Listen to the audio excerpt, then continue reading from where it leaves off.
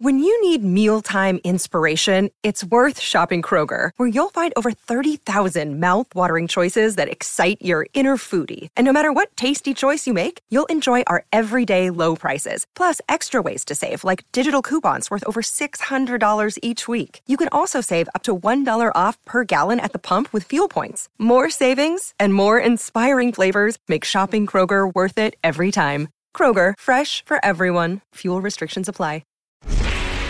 No one is more locked in. From Thursday to Monday, no one is more locked into the NFL than First and Pod. Hosted by Danny Parkins and Andrew Filippone.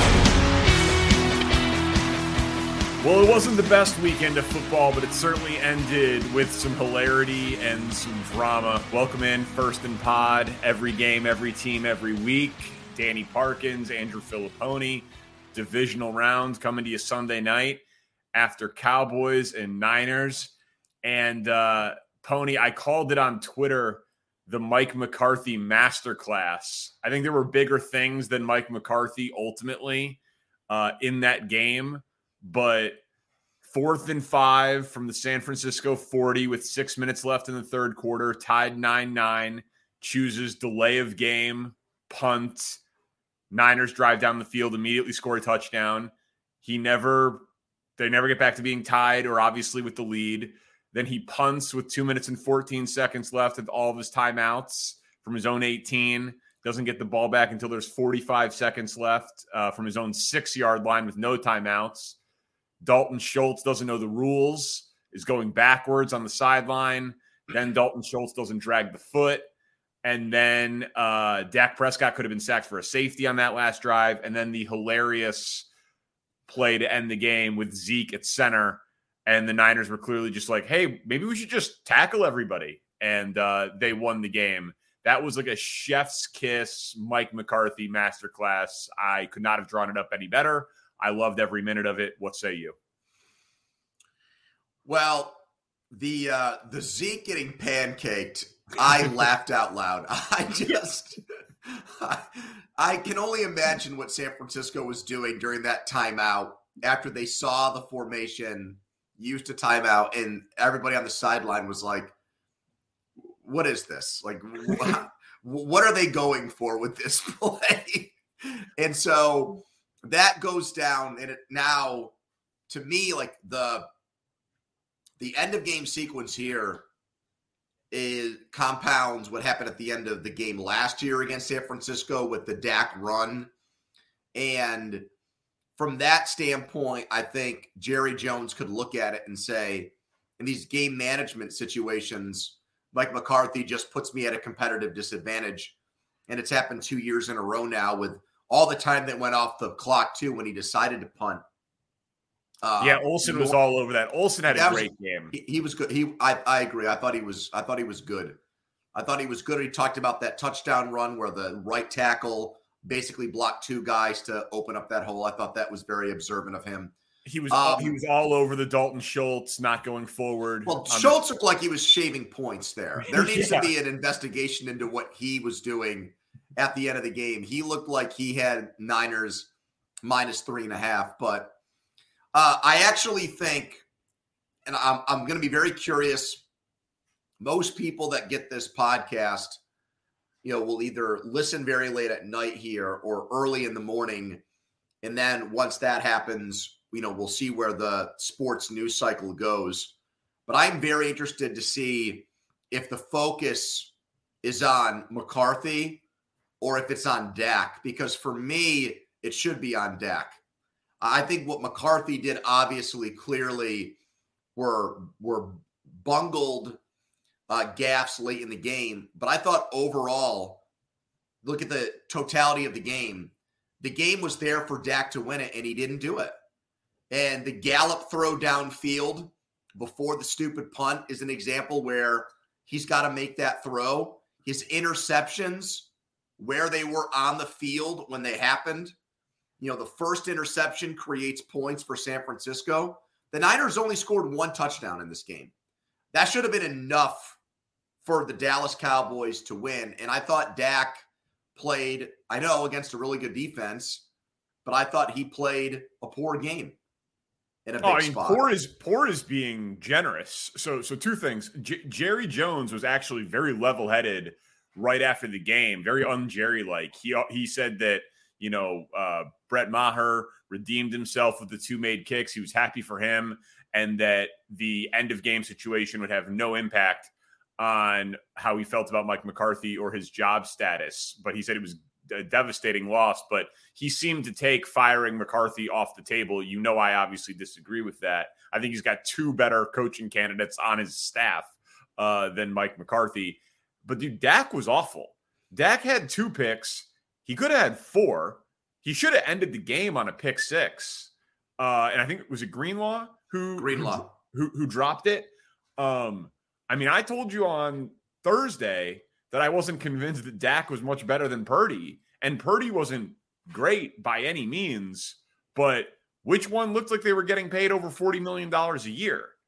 Like, Dak led the league in interceptions this year and was bad. And your point that stuck with me a lot during the week of the Niners are the number 1 ranked defense, but Jarrett Stidham just put up 34 on them. So we're not talking about the 2000 Ravens was, I thought, a totally fair one.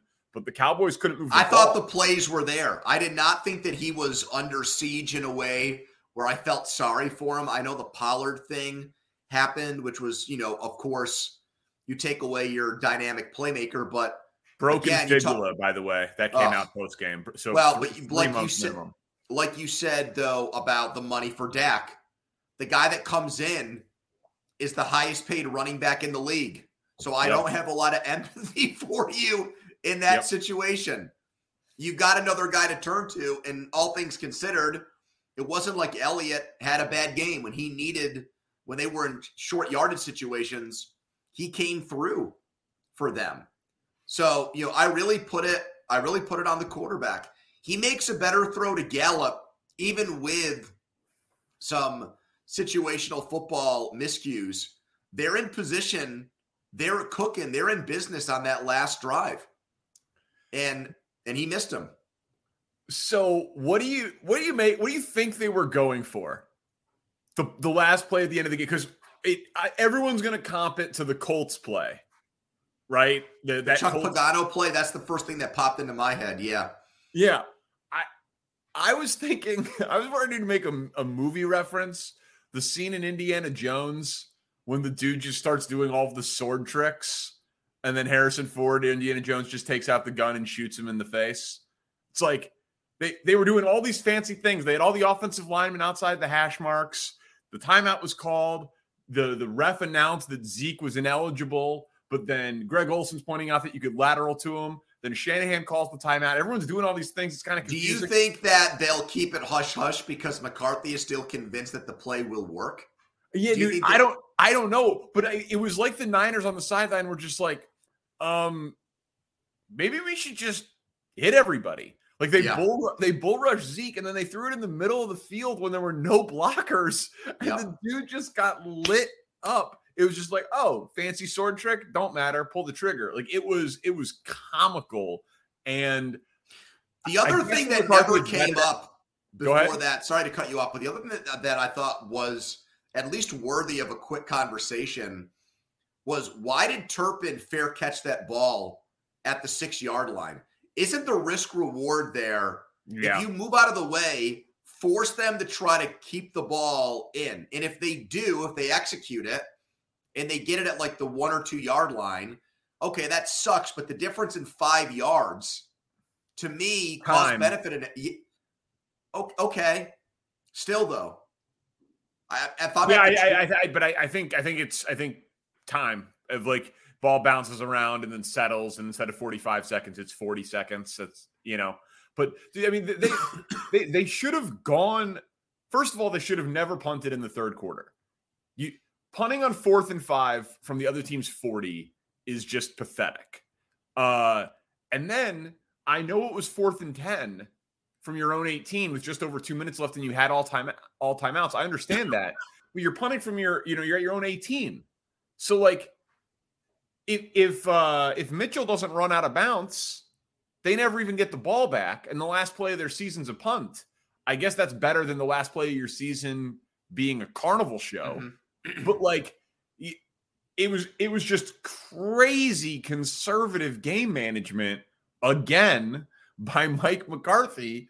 The guy just doesn't learn. I kind of learned last week when he went for it when Aikman was saying take the points, and he went for it. In his first year, I think what happened was he came back into coaching, and then he said, like, I studied all this analytical stuff, and they lost games because of it. That first year there in Dallas, and they were a bad team, and like I think he swore to himself he was never going to be that guy again, and it manifests in ways like this. But to me, the play of the game, and I honestly think if the game's in Dallas, I don't think they get the call. I thought the Kittle hold was a pretty weak call on third down. I think he sold it. I mean, he went down. He was very over the top in it. It worked. There was contact.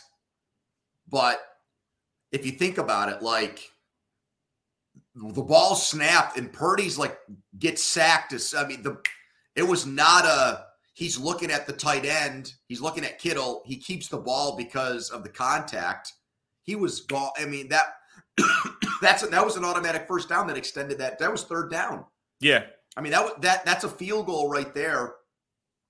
And instead it turns into a touchdown for San Francisco. So Kittle was great. I think he reminded people just how good he is.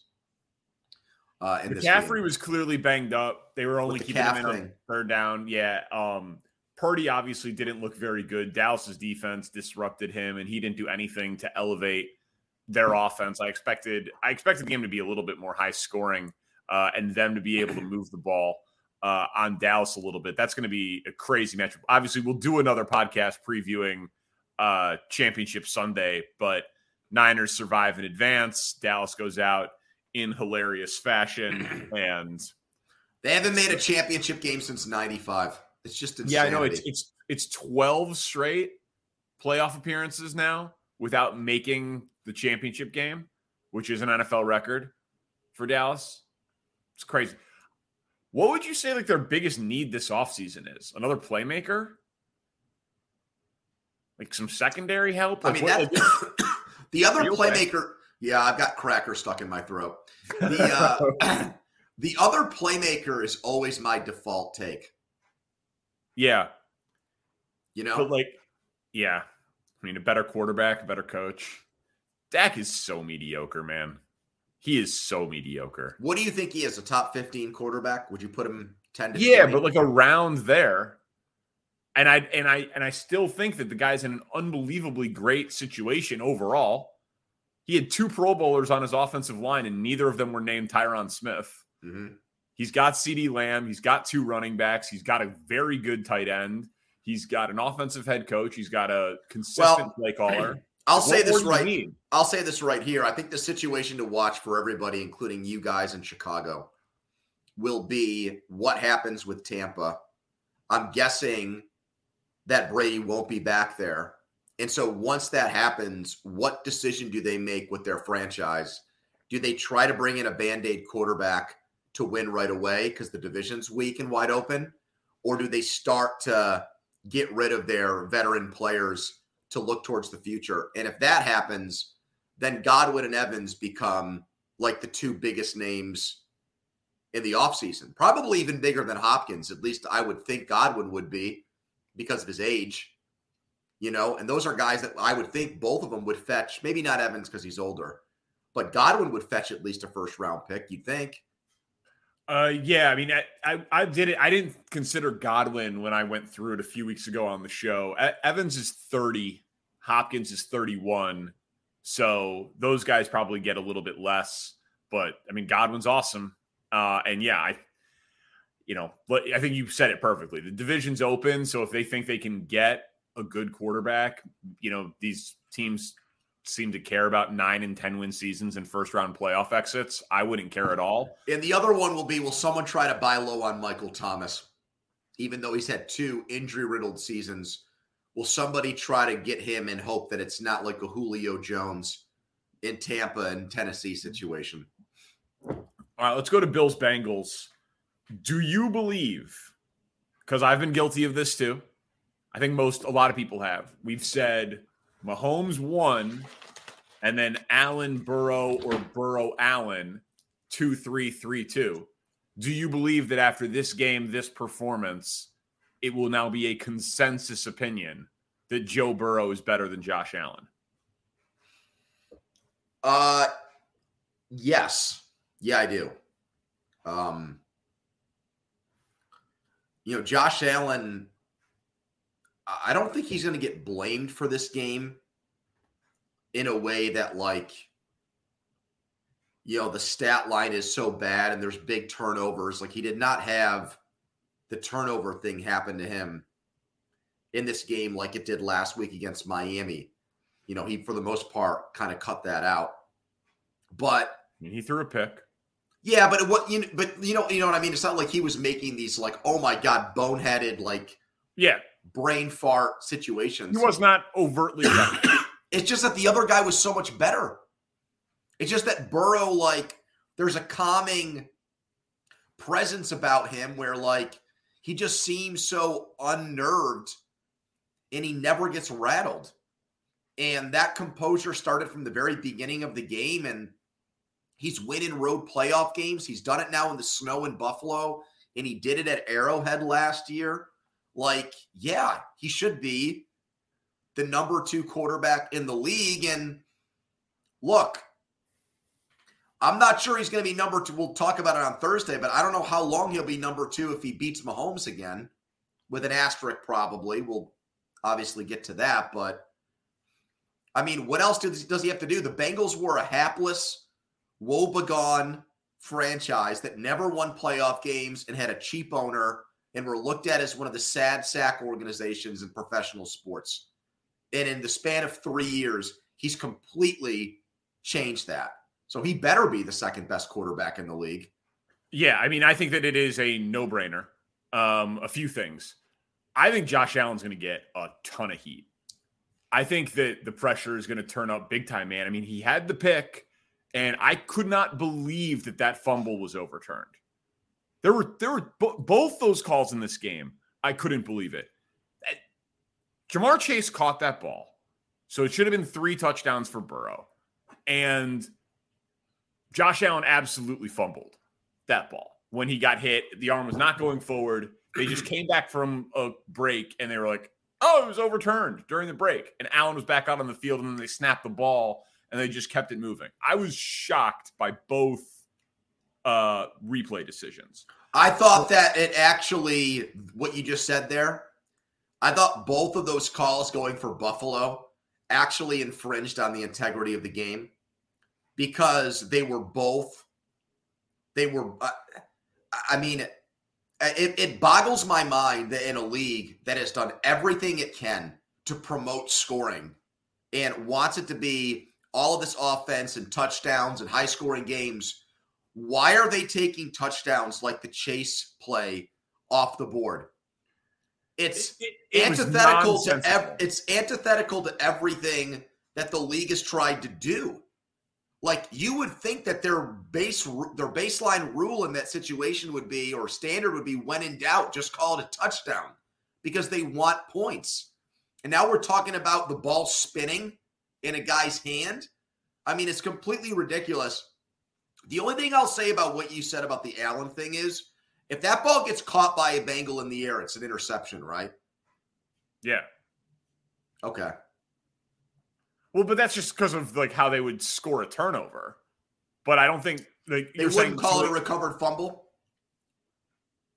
I don't think so, because it doesn't hit the ground. I think even if but think about it. If a quarterback throws a lateral backwards and it gets caught in the air and it gets returned, it's not an interception, right? It's a fumble recovery. I know what you're saying. Or if you get popped running and scrambling and the ball popped into the air, it's a fumble recovery. Yeah. Yeah. I was just surprised because it was ruled fumble and they overturned it. Yeah, there was not enough there. There was not what's the friggin' phrase called? Yeah, like indisputable evidence. Yeah, indisputable evidence. It was not there. Yeah, so both of those plays shocked me. And then if that is a fumble, it's 2 turnovers for Allen. So you think that Allen's, like, you think he's used up all of his goodwill is what your point is? Listen, I think that Josh Allen, and I've been as guilty of it as anybody, he makes unbelievable plays. Like, and I love those types of guys. Like the best of Josh Allen is amazing. Like Herbert, you always say that about him too. Yes, exactly. Similar thing. Exactly. And we've seen him be breathtaking in the playoffs twice. And when people talk about, well, and in one of those games he lost, it's like, well, yeah, but it wasn't his fault. He wasn't on the field. He didn't choose to not squib kick it. Like, the Chiefs scored in 13 seconds. Like, Josh Allen's on the sideline. Like, I'm not going to grade that against Josh Allen. I don't look at wins as QB stats like that. Like, Josh Allen was fucking amazing in the playoffs last year. He just didn't happen to win.